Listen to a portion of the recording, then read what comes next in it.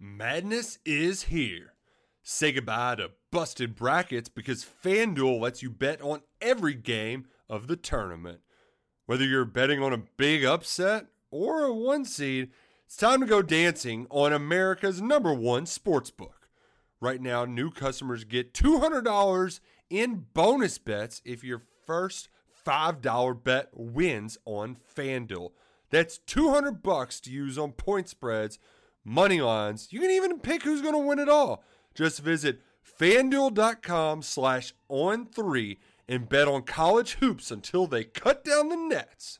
Must be 21 and older and present in select states. First online real money wager only. $10 first deposit required. Bonus issued as non-withdrawable bonus. Bets that expire 7 days after receipt. See terms at sportsbook.fanduel.com. FanDuel is offering online sports wagering in Kansas under an agreement with Kansas Star Casino, LLC. Gambling problem? Call 1-800-GAMBLER or visit fanduel.com/RG in Colorado, Iowa, Michigan, New Jersey, Ohio, Pennsylvania, Illinois, Kentucky, Tennessee, Virginia, and Vermont. Call 1-800-NEXT-STEP or text NEXT-STEP to 53342 in Arizona, 1-888-789-7777 or visit ccpg.org/chat. In Connecticut, 1-800-9-WITH-IT. In Indiana, 1-800-522-4700 or visit ksgamblinghelp.com. In Kansas, 1-877-770-STOP in Louisiana. Visit mdgamblinghelp.org in Maryland. Visit 1-800-gambler.net in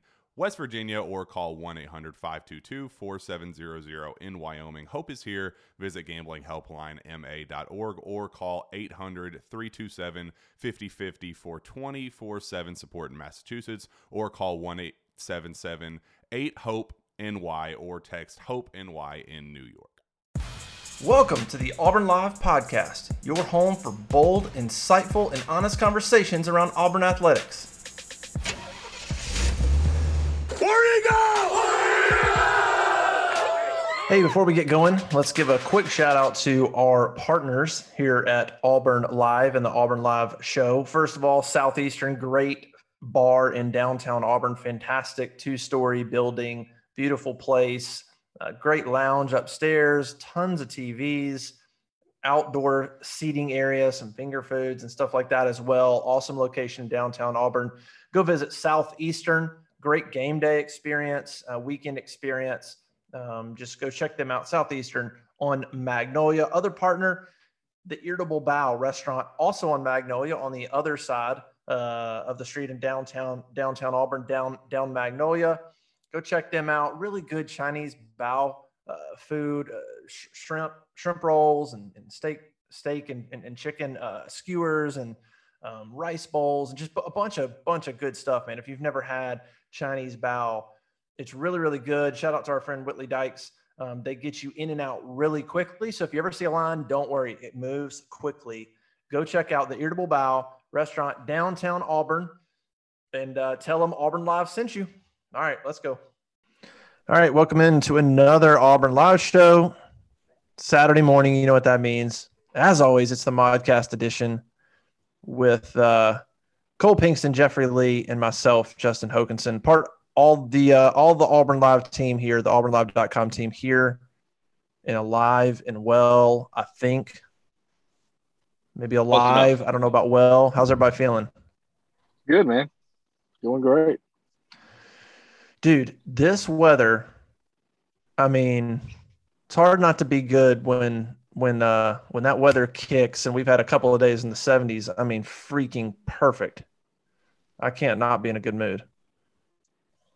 Yeah, it feels like college football starting again this weekend because it's football weather all the way. Look at Jeffrey. He's taking a nap. It's so good. I was actually daydreaming about hunting, man. This is a good time thinking about that hunting season. Oh man, my green fields are planted. We got some good rain on them this past week. Well, they're already sprouting, looking good. Yeah, rain's been crazy, man. We had some serious rain. Listen, anytime you ever want some rain, if there's ever a drought, let me paint my house. I've been trying to paint my house all summer. The damn rain will not stop. So anytime y'all need some rain, you just let me know and I'll schedule a house painting. It's been awful. That or me running the sprinklers. I mean, I have them turned off. If I go manually turn them on, I promise you it's raining within 6 hours. I pick the worst times to go manually turn on my sprinklers, and then it'll rain. I'm like, well, that's just great. Just toss that money in the trash can. I love seeing sprinklers on in the rain. That is the best. I'm like, good job, guys. Yeah. In the rain's the best. I'll do it beforehand, but yeah, in the rain when I'm like, you guys are really, really nailing it today. Gosh, Penn State. Let's talk about this Penn State game. It's like we have this big game, and then we got to turn around and play Georgia State. It's kind of this another game. Although I'm curious to see how Auburn comes out against Georgia State. Like, is there any letdown? I don't think so. I think they played well enough where there's not like going to be a big letdown. I think there's a lot to learn from that Penn State game. But let's just start, Jeffrey. I've talked to Cole a little bit. I haven't talked to you as much about this Penn State game. In what you thought. By the way, we had for anybody that didn't join our Twitter Spaces, that was awesome, man. At halftime, we had a lot of people on.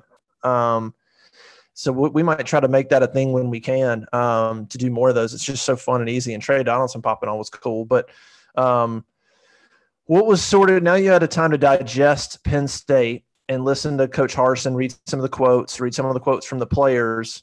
How do you come away from that Penn State game?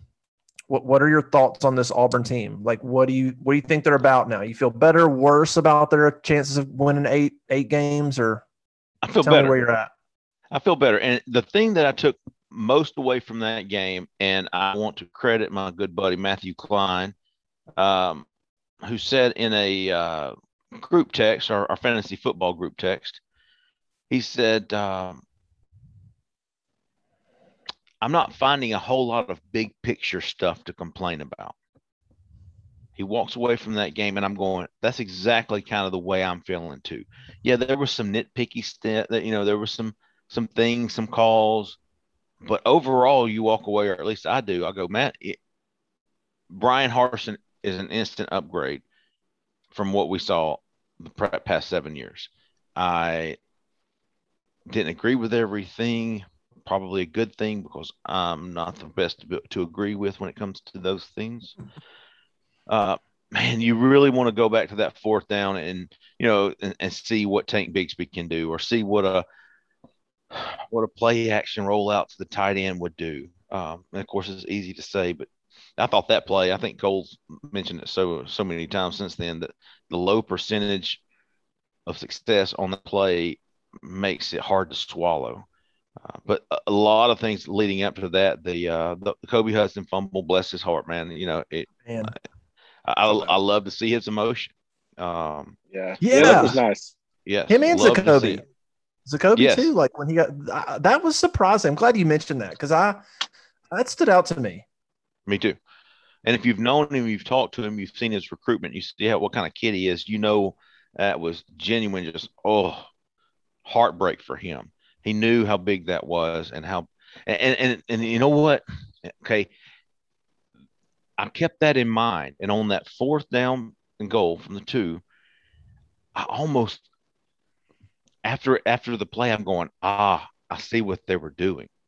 They were going back to Kobe to let him amend for his mistake. It was going to be a great story. What a great story. Kobe fumbles, basically the game away. And then here he is on fourth down making this the fade pattern catch, the touchdown to get them within 2, with a 2-point conversion to going. So I kind of saw, I don't know if that was even a thought in the process, but it did cross my mind that, they were giving this kid a chance to amend his mistake. And on that play, I think that the more I think about it and the more I've looked at this game, is it a low percentage throw? Yes. But I think when you break it down, it's not as bad as people wanted to think. And here's why I say that. One, I don't think it was completely predetermined. I think Bo kind of hinted it. We got the look we wanted. And so based on the look, that was the throw. So I don't think it was completely go out there. It's just we're throwing a fade. Nothing else matters. I don't think that was the deal. You heard Harsin and them say there were options. You heard Bo Nix say we got to look, which is man to man. So that's one. It wasn't like the coaches said, let's just throw a fade. Like there was, I think part of it was Bo, and there had the possibility to do a few things. The other thing is, I think Auburn had a bad break when Brisker lined up on Kobe Hudson, because Brisker's, probably their best defender and is a physical guy. And if you watch that game, Brisker played really well. If you go look at, he didn't give up much. No matter who was on Brisker, he didn't give up much. Kobe Hudson, there was a corner for Penn State that got torched. Daquan Hardy was on Hudson a few times. He was on somebody else. Like if somehow that guy would have ended up on Kobe Hudson, I think that would have turned out potentially very differently. So like, was it high percentage? No, but I'm sort of backing off a little bit and being hypercritical of the call, because I think that the look said throw that. And two, if that's not Brisker on Hudson, if that's somebody else, I think there's a decent chance Kobe gets by him and has a chance. Now the throw was kind of on the line of that would have been a tough catch to stay in. I don't know. But anyway, I was just thinking more about that call. And what do you think about that, Cole? The way I kind of broke that down, because if you go look, like Penn State had that corner, Daquan Hardy. If you go look at the stats, he didn't do well. Auburn made things happen against them. Brisker's had a game, and so maybe I don't know. Maybe that's something Bo should have seen. Like, oh, I'm not going to go at Brisker, but he was just kind of looking at the look and giving credit to Kobe Hudson and saying, "Well, I'm going to go to him. He's a good player." But I think when you look at it, it wasn't as bad a call. It just wasn't executed very well. Yeah, well, just because of the execution and how hard it is to execute that play is why I don't like it. Yeah, that's fair. I'm just not for it. It goes against my philosophy. What do you run? So I've heard everybody talk about how bad it is. What do you run there then? Like, what's your call? 2 yards. They're not going to let Tank. Like they're keying on. Like you're not going to give it to him. That to me, that's like almost as low percentage. But maybe I'm wrong. But like what should they have run? I'm faking it up the middle to Tank Bigsby, rolling Bo Nix out on the bootleg and having the tight end running an out route. So he got an option to run it or toss it to the tight end. I like the sprint out look there because you want Bo to be a factor. They have a play where they do it's like an inside zone play, but it's a read, and you have a lead blocker with the tight end. I always like that on the goal line. I'll give Gus credit on that because he used to run that a lot on the goal line. He did it with Stidham in the Iron Bowl. He scored on a long run. He did it with Bo twice in 2 different Iron Bowls. He did it all year. That's still always a good play on the goal line because there's so many. There's options and a lead blocker with Bo running the football. So I like that. I mean, the speed option worked against Alabama State. Would it have worked against Penn State? I don't know. It's worth a shot. Any kind of perimeter run like that. How about the toss that they scored on earlier in the game? That was hard to stop. Yeah, that was a good play. So, yeah, I mean, there's some options. I'm not going to say that it was the worst call ever. It wasn't the worst call I've ever seen in my life, but it was just – I just don't love the timing of it. I don't – I said the same thing last year in the Texas A&M game when Auburn had a chance to win that game. They threw the fade to Brandon Frazier, sort of in the same kind of situation on the goal line. And it's just – I mean, every time that play is completed, it's a difficult catch every time. If you watch when people throw the fade, it's always difficult. It's never an easy catch. You got to have somebody who can go up and get it. It's got to be timed just right. It's got, you hope they're not pressing because if they're pressing, it's going to be hard for them to get off of that, and they were. And, there's always the thought that it could cause pass interference, but there's a chance they might not call it either. So, and they didn't this time, and maybe possibly could have, but it was too in between to make that call. So that's the risk you run when you run a play like that. Did anybody – I didn't listen this week. Did anybody ever address what the hell Bo Nix was doing when he was throwing the Rainmakers? Like, what is that? No. But he didn't. Nobody directly asked that, and I've never seen that in a college football game. The second one to D-Rob was the most egregious. Or no, well, yeah, that one, and there was, and even one to Shedrick that he Yes. stepped up and kind of did like it was sort of a half like lob. It was that like was a terrible too. like a 35-yard Hail Mary. It It was awful. Yeah. I was embarrassed for him. I'm going, what are you doing?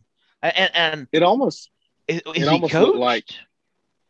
looked like his response to, okay, I'm standing in the pocket. I'm trying to take this pressure. I'm really not comfortable with that yet. Let me just lob it and put it in the spot I think is there. My That's what it word. kind of looks like to me. It looked But it was like a bad. it looked like I was coaching the Pee Wee team, and I said, "Throw it up there and let him go get it." And dude takes that literally. Like I think he got lost in the lights at some point. It was bad. Yeah, it was like a it was punt. bad. It almost looked like a punt. It was Yeah. exactly like a punt. Yes. It was bad. I'm with you. I don't know. I mean, he has not been great at deep balls. I mean, it's just they're not. No. He's just not accurate on how he throws those. And I don't know. Yeah, there was the one to D Rob that fell out of bounds. That D Rob never even saw the ball. Yeah. And then there was one to Shedrick, which he Bo stepped up in the pocket and threw kind of a weird lob, toss it up in the air to Shedrick. And I think on that play, I think that might have been the play that Kobe Hudson was breaking across the middle. I can't remember. That was wide open. Yeah, and then I'll give Bo a little bit of leniency on the first one, like the first drive or something, because he had Austin Troxell decided not to block anybody on that play, and so Bo Nix, he had to get rid of the ball, and so he just launched it. So he didn't have a lot to do there, but yeah, I don't know. I don't know what the deal was on some of those. Like a pitching wedge. He's the most bipolar, unbalanced quarterback, because he'll make those throws, and then you look and you watch like some of the balls he threw, a completion to D-Rob on kind of a short corner, the out route to Shedrick Jackson that he dropped, that is a dang hard throw, was on the money. Yeah. I mean, like he throws passes like that, and you're like, that's an NFL throw, right? And yes, and yet he can't connect on these deep balls. Just become rainmakers. I have no idea. He just loses his focus. I'll say this on Bo with this game. He stood in the pocket better than I've seen him do ever, I think, on most of his throws, but he's still not shifting his weight correctly. And that's where those weird lobs come from, because he feels the pressure and he's still on his back foot, and he's not comfortable throwing. He's not doing the right motions to get the ball to go where he wants it to go. So I don't have an explanation for the lobs, but that's what some of those throws that were short or just kind of hot and cold, that's the reason he's not consistent, because he's not consistently shifting into his throw with his weight. He's still learning that part. It's going to take a minute. I mean, it's not going to happen overnight. This is brand new. And he looked different. He looked different doing it. Not running all over over the place. Hear that, Cole? Nobody wants to hear that. It's going to take time. Well, I'm sorry. Well, you have to get over it. I thought maybe by the time he's a senior, he'll get the fundamentals down. Far in his career, this is what, 2.5, almost 2.5 years now, 2.5 full seasons. He is on the road against quality teams. When he is at his best, he's average. Yeah, in my opinion. And he was at his best against Penn State, and he was average. I mean, he missed some throws. He made some great throws. He was up and down. He had a pick six that was dropped. But all in all, though, you didn't lose that game because of Bo Nix. Right. No. Agreed. Correct. You lost that game because there were several drop passes. There were several blown coverages. And you know who I'm looking at? Puff Puff, who is an absolute asset in the run game and a freaking liability in the passing game. He has been since he's been out there, and nothing has changed. Yeah. Man, and I hate that, because he loves Auburn. He loves football. And I think was it Nehemiah back there? Who was back at safety with Smoke? Zion. Puckett, yes. Yeah, I Who mean, I he still wasn't. don't know. Yeah, I don't really know how good he is yet. I mean, I don't either. him and I thought Badarius. both of them. They Yeah. both struggled at times, and it was obvious. And when it's obvious when you're on the defense and it's obvious you're struggling, that's not good. Yeah, It's not good. him and Badarius, I don't know. Badarius, we had night, and we heard so many good things about, and then he kind of gets passed by Puckett, and I don't know. That's kind of been a little disappointing. I thought Badarius Knight was going to come in and be really good, and he still might be, but for Puckett to pass him, and I just, I don't know that position. I'm not sure how great it is, but you're right. Bo didn't lose this game. They lost this game because of a number of things that guys could have done better. Not just Bo. Right. Bo could have done things better. Yep. But there was a lot of missed opportunities in that game. But you would think about this. Now, this is Brian Harsin's third game as the Auburn football coach. Yeah. You're playing a top 10 team, and that team is legit. Don't get me wrong. That's not really a Big Ten. I mean, they're a damn good team. You're playing a top 10 team on the road on their whiteout night. Cole, you love that, don't you? And you could have and should have probably won with a very, very average offensive line, and that might be being nice. Yeah. I mean, really, I mean, you should have won that game. Could have won that game. To me, and again, I can sit here and name off probably 15 to 20 whas. Why didn't you do this? Why didn't you do that? But at the end of the day, I'm walking away from that going, damn. Taking a step back, I thought big picture wise, that was impressive. Well, and look at it, and I've almost tweeted this, but I didn't want to. I'm not trying to make excuses or try to make Auburn better than they are or whatever, but look at it now. People think Penn State is a top 6, 7, 8 football team right now. They're 6th in one poll. Okay, so if they think Penn State is that, then Auburn in game 3 went on the road and lost to that team by 8. Could have been less. I mean, if they don't have to go for it on 4th down, they kick a field goal. It's 28-23. Like, there's so many things that could have gone that way, and Auburn wins that game. So take a step back. The game was way closer than the score. Yes. Yeah. The chance to win it. Right. Yeah. So look at it that way. Go, okay, Penn State's a top 8 team, and you went on the road basically in game 1. Like, you had 2 preseason games, right, and then you went on the road and played them. And we're basically even. Nobody would come out of that game and go, I think Penn State's way better than Auburn. Most people would go, they're probably – Penn State looks to me to be like marginally better than Auburn, like a little bit maybe. If those 2 teams played 3 times this year, 2 more times this year, I don't know how it would come out. Like, I don't know who would take 2 of 3. If you send Penn State to Auburn, then let's play at a neutral site game for the 3rd and final one, the rubber match, if there was one. I don't know. Yeah, I agree. So it's frustrating to lose that one because there's so many opportunities to win it. But, man, like you said, it's hard to pick apart where Penn State is better than Auburn exactly, other than maybe in their coverage on defense right now. And that may not be a talent thing. It may just be the game plan didn't match up very well.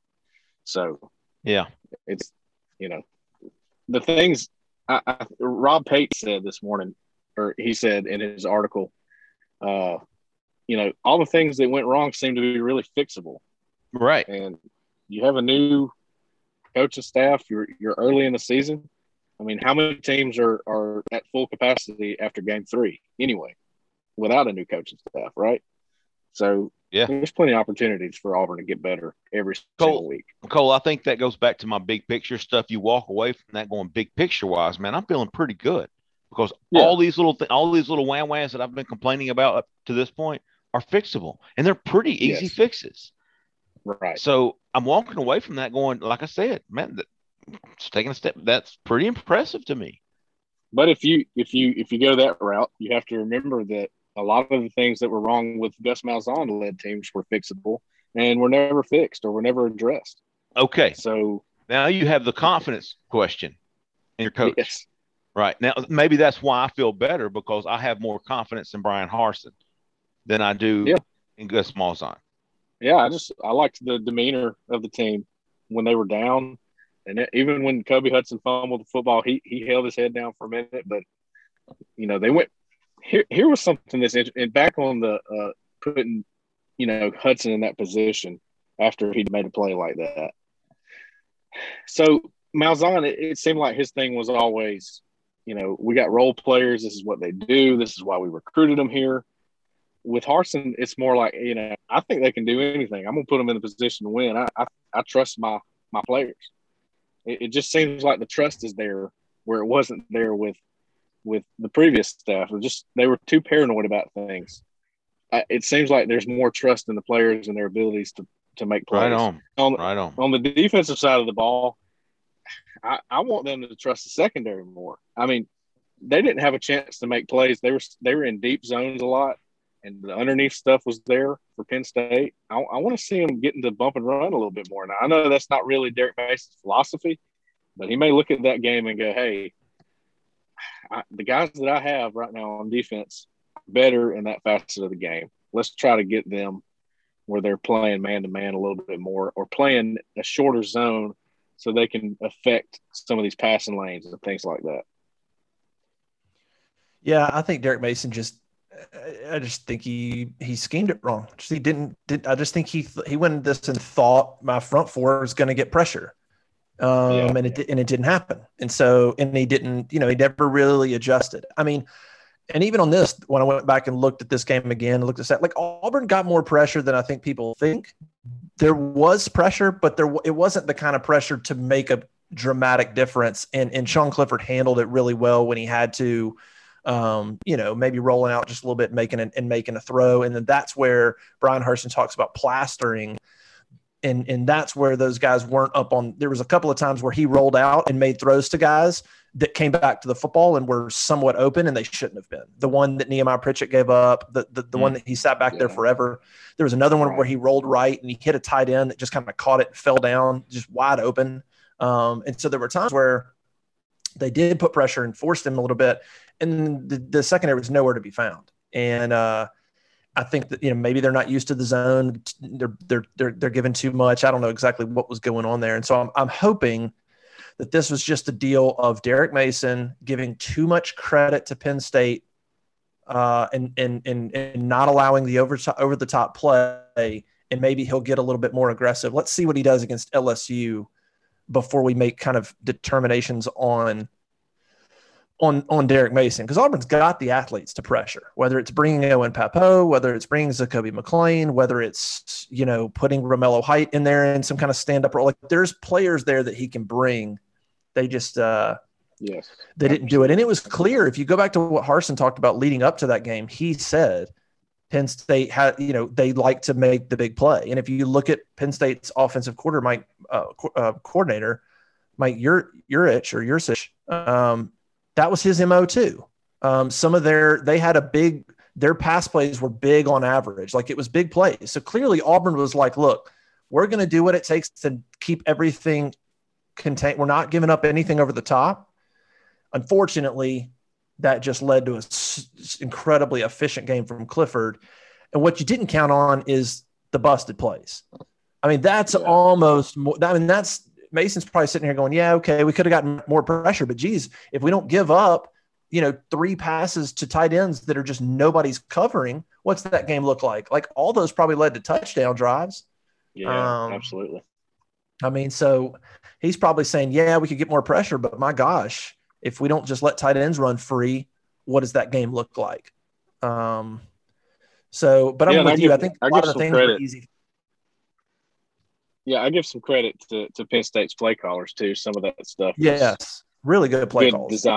Good design, and caught Auburn flat-footed when they were already flat-footed against the normal stuff. So, yeah, I don't know how you cover the play that they ran, that Auburn ran in the past with the tight end lines up at left tackle, and they ran that in an up-tempo situation. How the heck do you catch on to that when you're up tempo, you're back on the line? Next thing you know, the tight end lines up at left tackle. It looks normal. I mean, I just like that was a heck of a play call at that time. I don't even know what you do about that. Yep, that and the double pass where they threw it a backwards lateral and then he threw it again to the tight end. That was tough too. Yeah. I mean, Yeah. Yeah. so So I'm with the you. concerning part was when they stacked two receivers, one was a tight end. Oh, God. They had Monday Yeah. forgot who he was covering or something. That was terrible. So yeah, that was a big play. That was a huge one. And it's followed worrisome. McCreary. Like McCreary was in front of Smoke Monday, and McCreary went with the wideout, and Smoke Monday went with them. Like, and it was like, oh, never mind, you got him. So who do I have? The guy running, the guy that broke down the middle of the field. That was atrocious. That's the stuff you cannot let happen ever, or you will have a chance to get beat. And that's where you hope that that's a bright spot of, man, some of those are really easy fixes. They're really easy fixes. Yes. I'm more concerned coming out of this game. So we talk about easy fixes. That's why my number one concern coming out of this game is the wide receiver position. It was a concern going in. I just sort of was reluctant to give them a lot of credit because I didn't know where the playmakers were. And I come out of that game even more concerned because although Kobe Hudson looked good, there's some reason that he's thought of as the third receiver. I don't know why. Maybe that'll change. He's good in the slot. Like he got lined up in the slot, and I think there's advantages there because he's talented enough to beat the guys who are over him there. But past him, Bo Nix and Demetrius Robertson have to figure out how to get connected because to D-Rob's credit, that's his strength is speed, and he made it happen at least twice. He beat the corner twice down the sideline, and neither ball was catchable. So to his credit, he did what he's good at, which is run, and they couldn't connect. But then past that, man, Shedrick had a little bad night. And then nobody else. Javaris Johnson's still banged up. They desperately need him to be healthy because he can create separation. And then, Xavier Capers, nowhere to be found. Elijah Kenyon, nowhere to be found. They got to develop something at that receiver position because teams are just going to load up and focus on Tank and that running and Charquez in that running game. And they've got to Nix and those receivers have got to figure out who's a playmaker and be able to create plays downfield. And that's not an easy fix. That's not. Yeah. That's more of like, are we lacking talent? I know Jeffrey's harped on that like crazy. Like they need ballers, and I don't know if they got them right now. Hey, it's Kaylee Cuoco for Priceline. Ready to go to your happy place for a happy price? Well, why didn't you say so? Just download the Priceline app right now and save up to 60% on hotels. So whether it's Cousin Kevin's Kazoo Concert in Kansas City, go Kevin, or Becky's Bachelorette Bash in Bermuda, you never have to miss a trip ever again. So download the Priceline app today. Your savings are waiting. Go to your happy place for a happy price. Go to your happy price, Priceline. Yeah. On the other side of that coin, John Samuel Schenker continues to stand out and make big plays when they need him. And they seem determined. Yeah. They seem determined to try to get it to Tyler Fromm too, but it didn't happen. So they're working on opening up the options. It's got to connect on it. You can't just be the deep routes. They went deep to Fromm. They had Schenker on a lot of different stuff. Maybe that's what they start to look at this week and say, let's get some of the shorter game going with multiple different targets. Let's spread it around a little bit more. Find somebody who's real reliable with their hands and things like that. And that could be the problem with Hudson because we've seen him drop a few. He dropped a couple last year. Yeah, he's inconsistent at times. Yeah. Then again, they seem real confident in Shedrick Jackson and nothing against Shedrick Jackson, but he's never really proven to be the top target, I guess you would say. Maybe he's the best practice guy, but he's there's a place for Shedrick. There absolutely is. It's just, is he the go-to guy? Is he the guy you want to throw the deep balls to every once in a while? I don't know. That may not be the answer there. So, this week, you got to find guys who can reliably do that moving on to a bigger game on the next week in Death Valley. So it'll be interesting there. Got to win that one. Yeah. Yep, first time since '99, right? That would be the first time in Baton Rouge since '99. Yeah, yep. So Speaking of '99 and Baton Rouge, people named Cole started a curse. I believe that's when they smoked the cigars at midfield at Tiger Stadium, and Auburn hasn't won since. Some voodoo juju going on down there. Yeah, I think we should just blame Cole Cuba. I'm on board with that. Yeah. And like Gus losing in 2007 is almost a fireable offense. Losing that game in Baton Rouge in 2017 is 17. Absolutely so hard to deal with because of the stretch of not winning in Baton Rouge. And then you go up 20-0 or 21-0. You clearly are the better team that year. A team against an LSU team that just 2 weeks prior or whatever had lost to Troy. And you go in the shell and allow them to come back and win that game. Absolutely pathetic. Still pisses me off. It's just pathetic. Yeah, it was a rough one. I always think back to that double move route where Will Hastings was absolutely wide open. They hit him. After that, very, very, very general vanilla play calling. Absolutely. I think they ran carry on first down like every play, almost every first down once they went up 20-0. I think if not every one, first down was a run to carry on. Every single first down, run. Oh, yeah. Run and carry on up the middle. Yeah. What else concerns you guys from this Penn State game? We'll figure out the defense. Let's see if that was a game planning issue or what. Offensive line, the tackles, I don't think played great in the pass protection. Troxel he didn't just get beat. Troxel the guy just made like one move to the outside and just ran by him on the inside a few times. That cannot happen. I mean, that's not getting beat. That's something entirely different.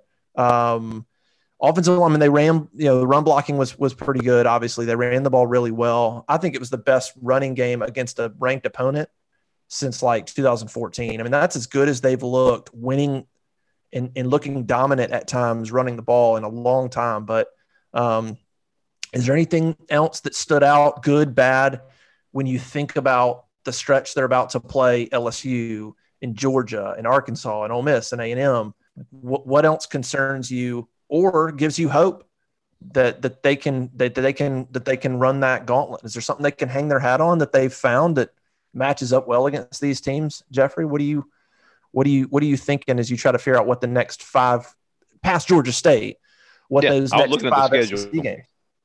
Yeah, I think they match up well with more along the lines. I thought they matched up well with Penn State, to be honest with you. That's why I thought Auburn would be up 10 early. I thought Auburn was going to jump out, and maybe they would have if they had caught some passes and not blown some coverages. But that's what I'm taking away from it, fixing those mistakes, having confidence in the coaches to fix those mistakes, something that we didn't see a lot of in the past.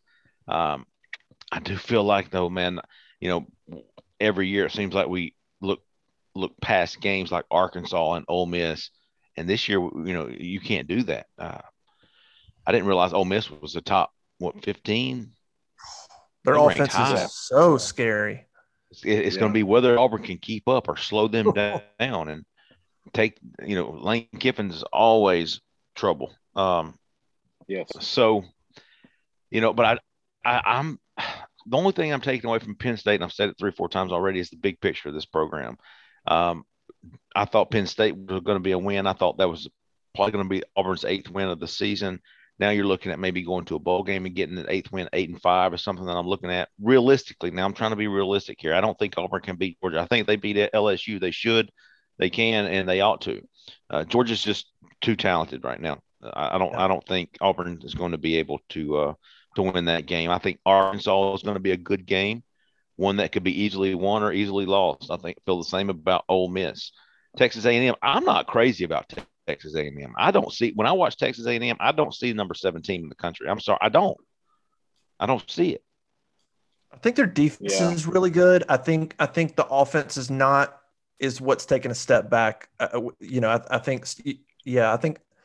think Auburn can be in that game. I think their defense A&M's defense is very good, but their offense is not anything that Auburn couldn't contain or be in the game with. So you get win number 3 this weekend. My prediction, you get win number 4 at LSU. You win one of Arkansas, Ole Miss, A&M for win number 5. You beat Mississippi State for win number 6. You beat South Carolina for win number 7. You're 7-5 going to the whatever bowl and getting you a win and finishing 8-5. And that's about as good as you can hope for. I guess you could hope for an undefeated season, but that's not going to happen. And maybe Auburn, and maybe by the time, maybe Auburn is better than Arkansas and A&M and Ole Miss, and they can sweep those 3 games. I just don't. I'm trying to be realistic here. You get 1 game out of there, maybe 2. Now you're looking at 7 or 8 wins at the end of the season. Whereas I thought with the Penn State win, it would have been 8 or 9. Still think Auburn's going to. Well, based off of the performance against Penn State, wins are possible on the schedule. Absolutely. You may have looked at it before the season and gone, I don't know. So you have a little bit more hope moving forward, just like we were saying with the fixable things. If they get those things fixed, the things that are easy fixes, they're going to have a shot to win just about every game they play, barring Georgia, Alabama. Yeah. I completely agree, Cole. Every game on the schedule besides Georgia and Alabama, in my opinion, Auburn can win. They might have to have some things go their way, but I have those are the only 2 losses that I see. Let's put it that way. I don't see the rest as wins. I just see those 2 as losses and the rest as toss-ups, except for Mississippi State, South Carolina. I'm just like Auburn. If they don't beat LSU, and I'm going to be wrong about this team. I will take that risk. Auburn's going to beat LSU at LSU, and if they don't, then there's going to be problems. Yeah, I could get behind that as well. When to go off your question, Justin, one of the things that I liked in the game was the run defense. I thought was pretty good. They seemingly got stronger as the game went on in the run defense. It looked like Penn State had smaller and smaller lanes to run the football. I think the defensive line is actually pretty good in that facet. And the linebackers were not terrible there, especially when Wooten came in the game. I thought game changer at linebacker. And I'm not taking anything away from McClain and Papo. They're always able to make plays. They're always going to be your leaders on the defense. But Wooten's kind of in that role too. He was voted the team captain. I thought he played well too. He was one of my guys that I said I thought he helped his cause. I didn't see a ton of drop off. I think he had 10 tackles in the game. So I'm with you. I thought he was, he's right there behind those guys. He's a really good player. So I'm with you on that. And then you have Tony Fair, Marquise Burks in the middle, and running on them is not going to be easy for anybody. You look at the Alabama and Florida game, who would have thought that Alabama would struggle to run the football and Florida would excel running the football? So I like Fair and Marquise Burks in the middle, and I think they're probably going to continue to be pretty strong against the run as Auburn goes through its schedule. Marquise Burks has been a really good player as well. I was asked about him after the first game, hey, can he continue this? And my answer was, I don't know, but he better. Like, I think, let's see, but I'm like, he didn't have a choice because they have to have depth at that position. He has been huge. His emergence has been huge for that defense because they don't have the depth there. And he has been very productive in his limit. He probably plays about a third of the snaps so far, but he's been very productive when he's been in there. Like, seriously, one of the most important players on that defense is Marquise Burks right now. Yeah, I'd like to point out, too, that in 2 games in a row now, he has a clean strip on the football twice. He did it in the Alabama State game where he got a hand on the ball and stripped it. He did it again in the Penn State game, stripped it. Both of those times, Auburn did not recover the football. So, he's got some game-changing ability in there. He's starting to show that. Maybe that'll start to pay off for Auburn eventually on defense. Yeah, that rush defense has been really good. They're giving up, they gave up 80 yards to Penn State, which is fine. That's probably the one weakness for Penn State, I would say, is that they didn't run the ball great. I think Wisconsin held them pretty much in check, and Auburn held them in check too in their own home stadium. That's probably the one weakness, which is crazy because they have Noah Cain's a really good back. So if they can figure that out, Penn State's going to be even that much better. But to hold them to 80 yards rushing, and that includes whatever Clifford got scrambling. He held Noah Cain to 45 yards rushing.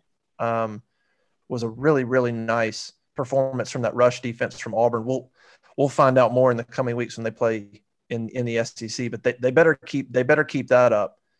But I'm with y'all. I think it's hard to say must wins that, I try not to get into that kind of language because you don't know what's going to happen, but it's hard to imagine.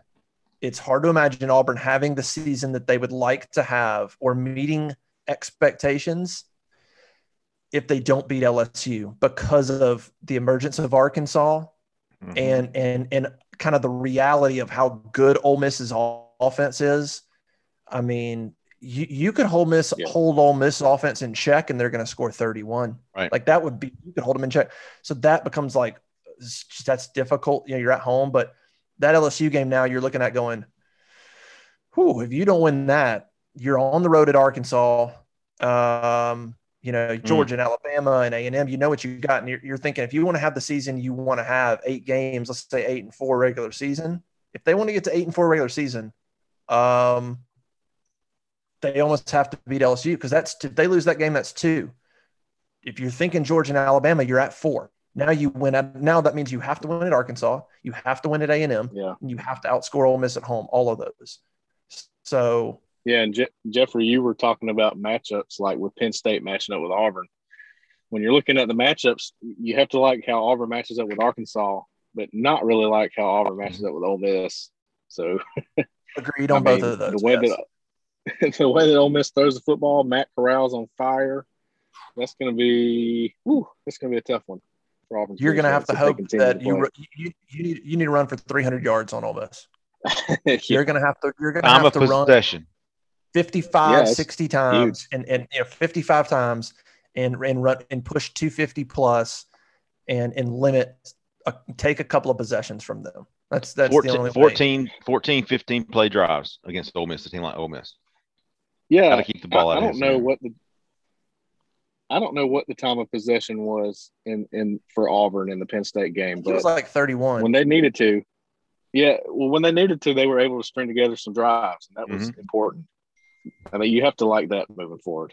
Well, and honestly, if you're thinking about this to take from that game, the drive that they made down 21-10, we'll see how the season plays out, but that drive could tell us a lot about the kind of team you have because you have a massive turnover, you give up a touchdown, you go down 11, and you literally turn right around and punch it down their throats and score a touchdown. That's a massive drive, and that could tell you a lot about this team. Character defining, yes. Yeah, well, we've talked about them being unfazed by the crowd noise, but I think they were unfazed by Penn State having momentum. I mean, right? They had momentum; they were fixing to run away with it, and Auburn said not so fast and put together a big drive and scored, and like it didn't matter. Like you couldn't tell that they were bothered at all by the momentum swing, and that's a good and even the drive they didn't score on that ended with the 4th and 2. I mean, that's 28-20, and even that one is 7 minutes to go, and you're like, this could be our last drive. What do? They go right down to the 2-yard line. I mean, they almost did it there too. I mean, twice in that game when they really, really, really needed a drive, they did it. Yep. That's right. So there are some good things, and we'll just have to see if it holds up. But there are some moments where it could show us a glimpse of what this team is capable of from a mentality standpoint, for sure. The only other thing I would say in the Penn State game that sticks out to me as an issue is 4 red zone trips for Penn State, 4 touchdowns. That's not great either. Look, in this day and age, offenses are going to move the football. It's not about this day. It's not about yards anymore. It's just keep them out of the end zone. You don't really even look at yards and total yards necessarily. You look at some things like third down conversions or yards per carry, but that was kind of a bummer. It's one thing to give up busted plays for Penn State and let them get down there, but then they couldn't clamp down. And that is one thing Kevin Steele's defenses did really well is they would clamp down in the red zone, and that could have won you the game too. Okay, fine. They make a big play, they get down there, but now can we clamp down? And then it didn't happen. I mean, you just let them march right down the field for a touchdown every time they got in the red zone, 4 for 4. That's the other thing that's got to be corrected. Auburn's defense on those drives bent and then broke. Yeah. Whereas Steele's was more of a bend but don't break. Yes. Yeah. You got to limit, like I said, in this league, especially in college football, teams are going to move the ball in the SEC. So cool. That's great. But man, if you hold them to a couple field goals somehow and clamp down, which is kind of surprising. And I have to go back and look in the red zone, see how they did that. Cause Auburn didn't give up a lot of rushing yards. The busted play got him down there. Of course, one of the busted, the one where the tight end lines up over the left tackle. I mean, they didn't chase him down to like the 2-yard line. And then even that, it took like three downs for Penn State to get in. One of their other touchdowns was Dotson running on the backside of the end zone that they just forgot about him. They were playing zone and just nobody realized that he's that wide open. So and then I guess the other one was a completely busted coverage as well on the goal line. Easy toss. So yeah, that red zone, again, that was the disappointment. There were some pressure issues on those plays too. You talk about Auburn did get some pressure, but they didn't get it when they really needed it. You got to be able to stand tall in the red zone and then on the goal line like that. Pressure was non-existent. Clifford had all day, and somebody came open in the back because you got guys playing in zone defense who aren't 100% comfortable with it yet. So yeah, that's how that happens. Yeah, I'm curious to see what they do, just because I don't know Derek Mason well enough yet. I don't know. Yeah. I know we knew going in he's a zone-ish guy. He's going to run more zone. But, like, is he willing to scrap that and go 70-30 man? Or is he like, look, we just need to get better at it, but we're going to be 60-40 zone? Like, I don't know him well enough to know what he's like yet. You know, if he's going to go, hey, we should do more man, or if he's just going to go, guys, we got to get better at what I'm teaching you. And is Auburn going to be like this all year where they're going to play this soft zone and give stuff up? Or do we just need to get used to it, or or what? I don't know. That's why I'm so curious to see the LSU game, what the changes are, what he does differently, if anything. Because like I said, he could look at that game and go, I kind of liked what we did. We just need to do a couple, maybe we'll blitz a couple more times. But other than that, I'm going to keep playing zone. Yeah, that's the biggest question. How does he view it? Because we'll be able to find out, maybe not so much this week, but when they go to LSU, if that's the game plan going forward. If they do that again, because LSU, they can throw the football. I mean, we talk about them being a little bit down, but they're pretty good in the passing game. Max Johnson is pretty solid doing that as well. So they're going to have a better plan against another pretty good passing attack to have a chance to win the game. So that's what you want to watch for. Hey, I want to talk some recruiting before we get out of here, but real quick, I have to mention, look, we think Auburn obviously should win Georgia State. I think that lines up to 25 plus or 26 or 27 or something. Georgia State's not great. I mean, they're going to run the option. They're going to run the football. They beat the Darling team, who they just beat, Charlotte, who got a lot of attention. They beat them. But, I mean, they're not – we remember Georgia State going up to Tennessee a few years ago and beating them. But Georgia State's they're probably better than Akron and Alabama State, but they're not going to beat Auburn. But how about Sean Elliott? Did you guys see Sean Elliott, the coach of Georgia State, what he said about this game on Monday during his press conference? Normally, you would say, man, Auburn, great program, man. We're just going to go up there. You would try to keep it low key or whatever. He comes out and says, basically, he's like, if you guys think we're going to be intimidated, like just because they have a lot of fans and they let an eagle fly around, I mean, he's like, it's just a game. It's just football. He was very dismissive of Auburn. He even made a comment about having a couple of coaches on staff with lose SEC records. And I was like, where is that coming from? What's this dude's name? Sean Elliott. He used to be, and I'm wondering, and I think he was the offensive line coach at South Carolina for a lot of years. So he worked with both. Yeah, he was. Yep. And so, and I don't, it was kind of out of character. I haven't heard anything ever bad about the guy. It was just weird to have kind of just some more dismissive comments of Auburn instead of just going, hey, it's a great program. What an opportunity for Georgia State to go play a great football team and then go do your thing. But to say, what do you think, we're going to be intimidated because they have a big stadium and they let an eagle fly around the field? It was just like, I'm not sure that's the attitude I'd take, but it was odd to me. It's a bold strategy, Cotton. He looks like he looks like a Richard. Yeah. Yeah.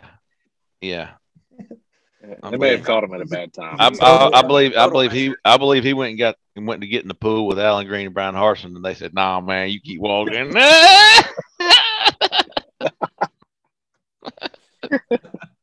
What a complete Richard. Complete Richard. Big Richard head.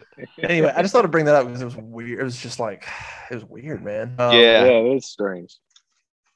We'll see, but I don't expect an Auburn letdown or anything. I think they're too dialed in, I think, to what Harsin and this new staff's trying to do to be in any kind of malaise over a road game or a tough game coming back and playing. They might overlook them. I don't think so. I think they're going to be I think they're so dialed into trying to get better at what this staff's trying to do that I don't think it gives a lot of room to overlook an opponent. So I think it should be. We'll see what kind of performance they do, but especially receiver. I just want to see if they give other guys an opportunity. I mean, to me, Capers and Canyon, those are two long, rangy, big guys, and I don't know what they're doing in practice to not get any love, but that's some big targets that I sure would want to be throwing the football to if I had an opportunity to. So we'll see if they can get a little bit of action on Saturday. All right, hey, recruiting. Let's talk a little bit about that before we head out. If you're not on auburnlive.com, you should be. We have the War Room went up on Friday, which is always a awesome piece for football recruiting. You also have Hoop Scoops, which covers basketball recruiting as well. Jeffrey, what are some highlights of where things are at with Auburn? I saw they're after some offensive linemen. Holy smokes. What a change that would be. They're after some decent offensive linemen, but where do things stand football recruiting? Kind of been quiet, I guess, because you had some not meaningless, but you had home games that you're not going to bring kids to, and you're on the road, and now you have Georgia State, and so they haven't really ramped up the official visits yet. But where do things sort of stand with football recruiting at the moment? Well, I think after 3 games, I was really surprised in the last 48 hours, did some digging just to find out kind of where Auburn stands with some of these guys. There's 2 big time high priorities offensive linemen at Auburn High School right here in town, Drew Bobo, Eston Harris. And then you've got Tay Woody, a guy, a versatile dual. He can play both sides of the line right up here in Lafayette. And then you've got, of course, Riley Quick up in Birmingham. So you've got these 4 guys, top targets, and really feel like Auburn's making a move with each of those guys, especially the 2 kids at Auburn, as well as Woody, who's committed to Florida State. Woody committed to Florida State back in June over Auburn. And, of course, Auburn's taking advantage of Florida State's terrible, disastrous start. And he's going to be in town today for the game. And Drew Bobo will be in town for the game. Eston Harris will be in town for the game. All 3 of those guys are coming in today. Riley, I always want to call Riley Pierce because I covered Pierce's recruitment 2 years ago. Pierce is now an offensive lineman at Alabama. Riley is a baseball player. He is committed to Alabama to play baseball. Auburn is offering him a chance to play football. He's a big offensive tackle at Hewitt-Trussville, and he is certainly considering that. Brian Harsin, Will Friend, both of these guys are recruiting him. He's coming down for the Iron Bowl. Is going to come back for an official visit. So a lot of positive a lot of positives. A lot of buzz, a lot of momentum for Auburn along the offensive line. We've got Malik Agbo, the kid from Washington State, huge 6'6", 320-pound offensive tackle, coming down for an official visit for the Mississippi State game. So a lot of good news, a lot of good vibes going there with the offensive line recruiting, something we haven't seen from Auburn in a long time. We haven't seen this much good news from the offensive line recruiting. And then you've got some JUCO defensive backs that Auburn offered this week. Cole had everybody heads up on that. Then you got Robert Woodyard, the linebacker from Williamson down in Mobile, coming in for the Georgia game, going to come back possibly for the Ole Miss game. I think there's a really good chance for a flip there. So Auburn's looking at a good flip, a potential flip in Tay Woody from Florida State, Robert Woodyard from Alabama, potentially Riley quick from Alabama baseball, although it would be football at Auburn. So these guys are taking advantage of some of the momentum they've gotten. And that Penn State thing, I think you wrote about this on the corner, Justin, is if anything, that there was such buzz and such attention on that game. Auburn received so much publicity that it's really got things going. And if Auburn can, take care of Georgia State today, go into LSU and win next weekend, then is that right? No. Yeah. Yeah, that's right. Yeah. And of course, come back. Georgia's going to be huge. That Georgia game for recruiting will be huge.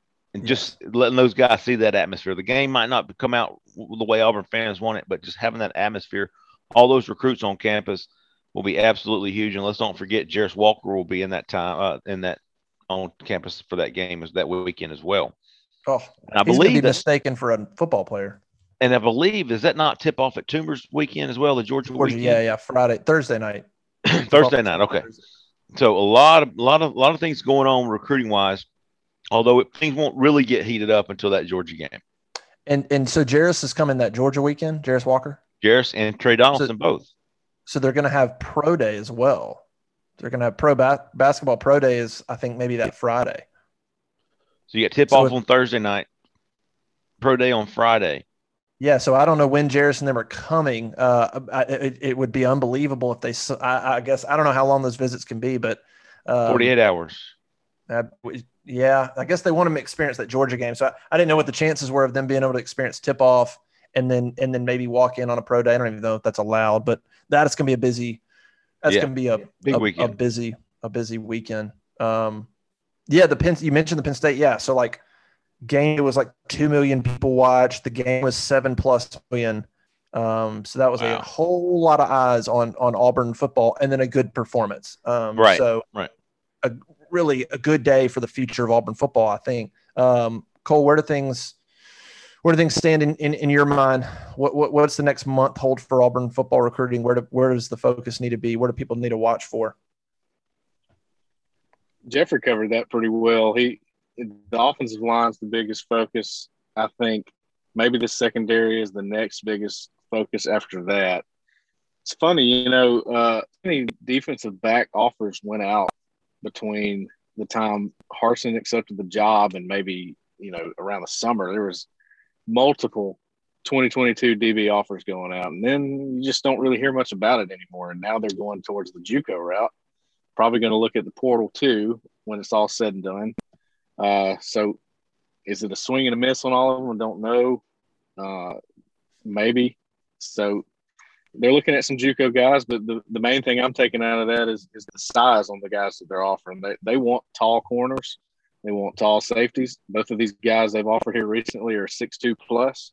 So maybe they had a change in philosophy and what they wanted in the secondary, and that's what they're looking at now. So I think those guys are who you want to monitor going forward.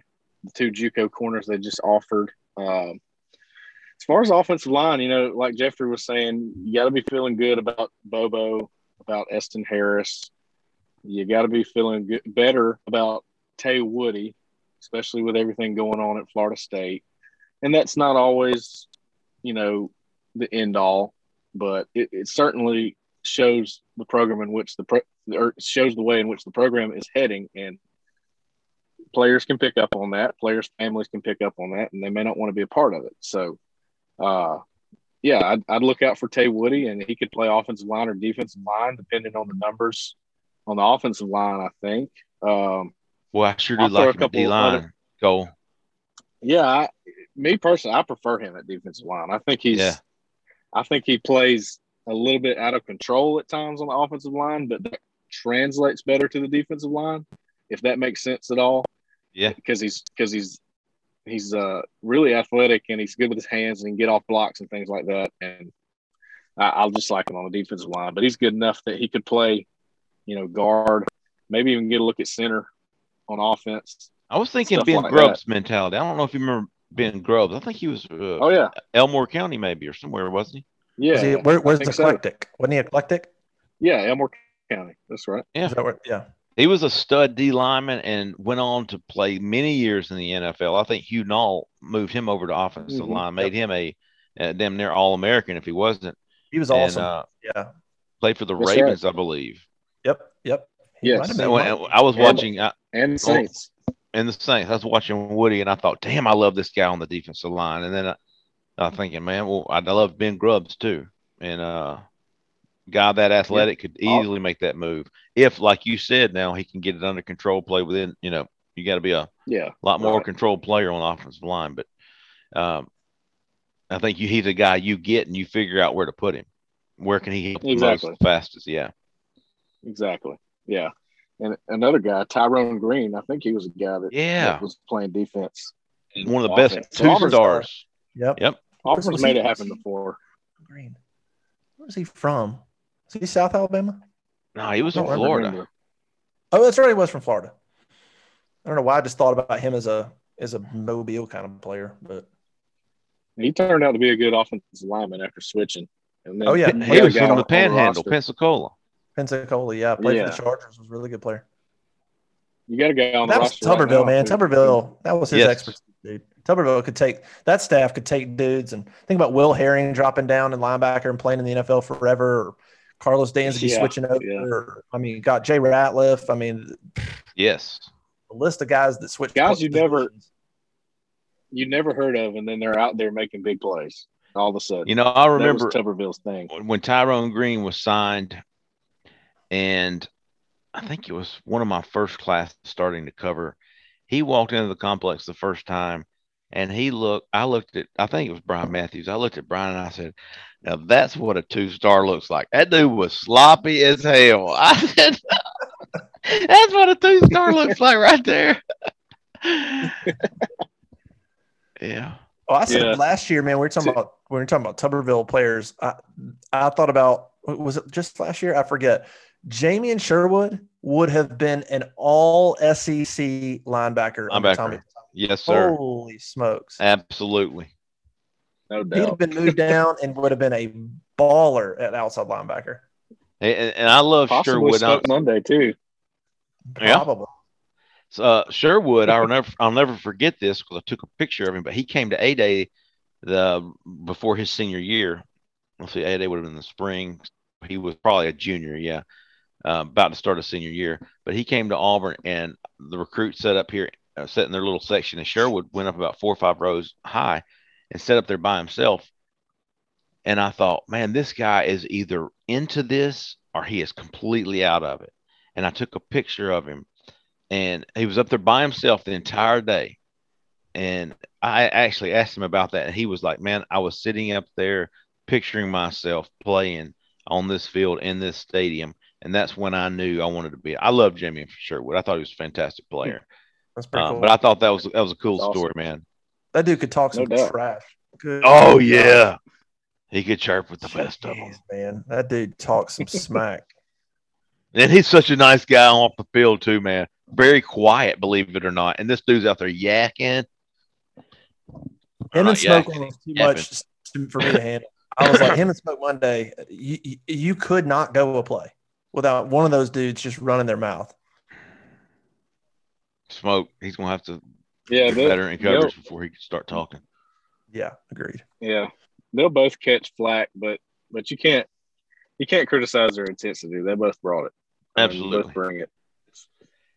So you can't decide. Is Smoke like Junior Rose Green? Rose Green wasn't great in pass coverage, but he wasn't a liability, if I remember correctly. Not really. No. I mean, yeah. Great against the run. I'm he was not probably sure a who little to compare Smoke with. It's tough, man. I just don't have any confidence in him in passing situations. Hey, listen, and while I'm looking at Justin's helmet there in the background, I got to say this, man. Those white face masks and those white uniforms. What are you laughing at, Cole? In my opinion, dude, I thought those white on white face, all that what Auburn wore Saturday night, best college football uniform I've ever seen, top to bottom. It was pretty badass. It was. I loved it. It was pretty sharp. I loved it. I personally think they should stay with the white Number face one, mask huh? for a Me too. while. I don't think there's anything wrong Absolutely. with it. And honestly, this is just like getting into the details, which is fun. But it to me makes the colors pop more, especially on the helmet, because then that orange and what it blue is? on the helmet pop more because Yes. everything else is white. Best I've ever seen. It looked good. It looked good. It looked really good. They said, it was I'll be curious to know if they ever do anything, orange face. They've done orange face masks in the past, obviously like in the 70s. So that's always probably on the table potentially to come back. But the white face mask, that could be more than a throwback thing. Like that could be, they The could road make uniform. that change for some games and it'd be perfectly fine. That was sharp. Yeah. But as far as pleasing older Auburn fans who don't like change, the orange face mask might be the way to go, because I know some old heads who would love to see that come back. So I'm wondering if that makes it picture come that. back. I'm trying to picture. I think there's the potential for that to look good. I think of Randy Campbell. I think of Lionel James. I think of those guys. Yeah. That was early 80s. Yeah. I don't know if Bo ever had an orange face mask. Maybe in his freshman year. Yeah, maybe I think freshman. he did his freshman year. But Randy Campbell playing with that linebacker face mask. He was wearing you remember Cornelius Bennett. I mean, that's what kind of face mask Randy Campbell won.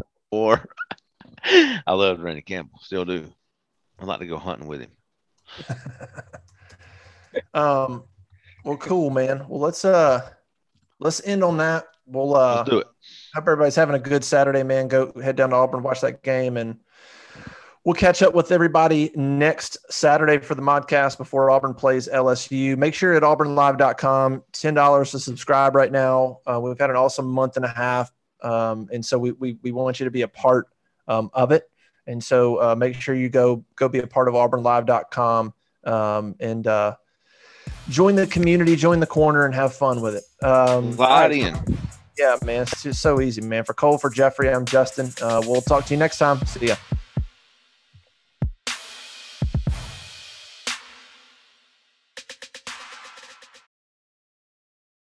Madness is here. Say goodbye to busted brackets because FanDuel lets you bet on every game of the tournament. Whether you're betting on a big upset or a one seed, it's time to go dancing on America's #1 sportsbook. Right now, new customers get $200 in bonus bets if your first $5 bet wins on FanDuel. That's $200 to use on point spreads, money lines. You can even pick who's going to win it all. Just visit FanDuel.com/on3 and bet on college hoops until they cut down the nets. Must be 21 and older and present in select states. First online real money wager only. $10 first deposit required. Bonus issued as non-withdrawable bonus. Bets that expire 7 days after receipt. See terms at sportsbook.fanduel.com. FanDuel is offering online sports wagering in Kansas under an agreement with Kansas Star Casino LLC.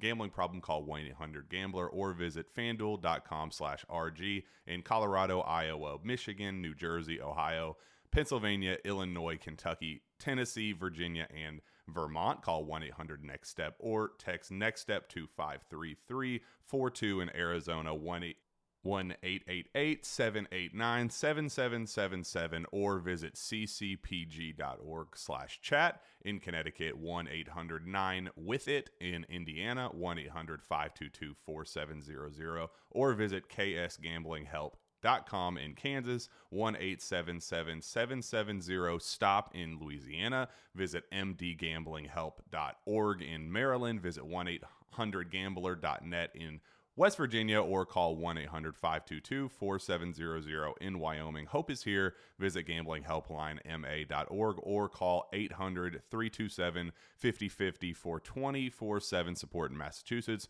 or call 1-877-8-HOPE NY or text HOPE NY in New York.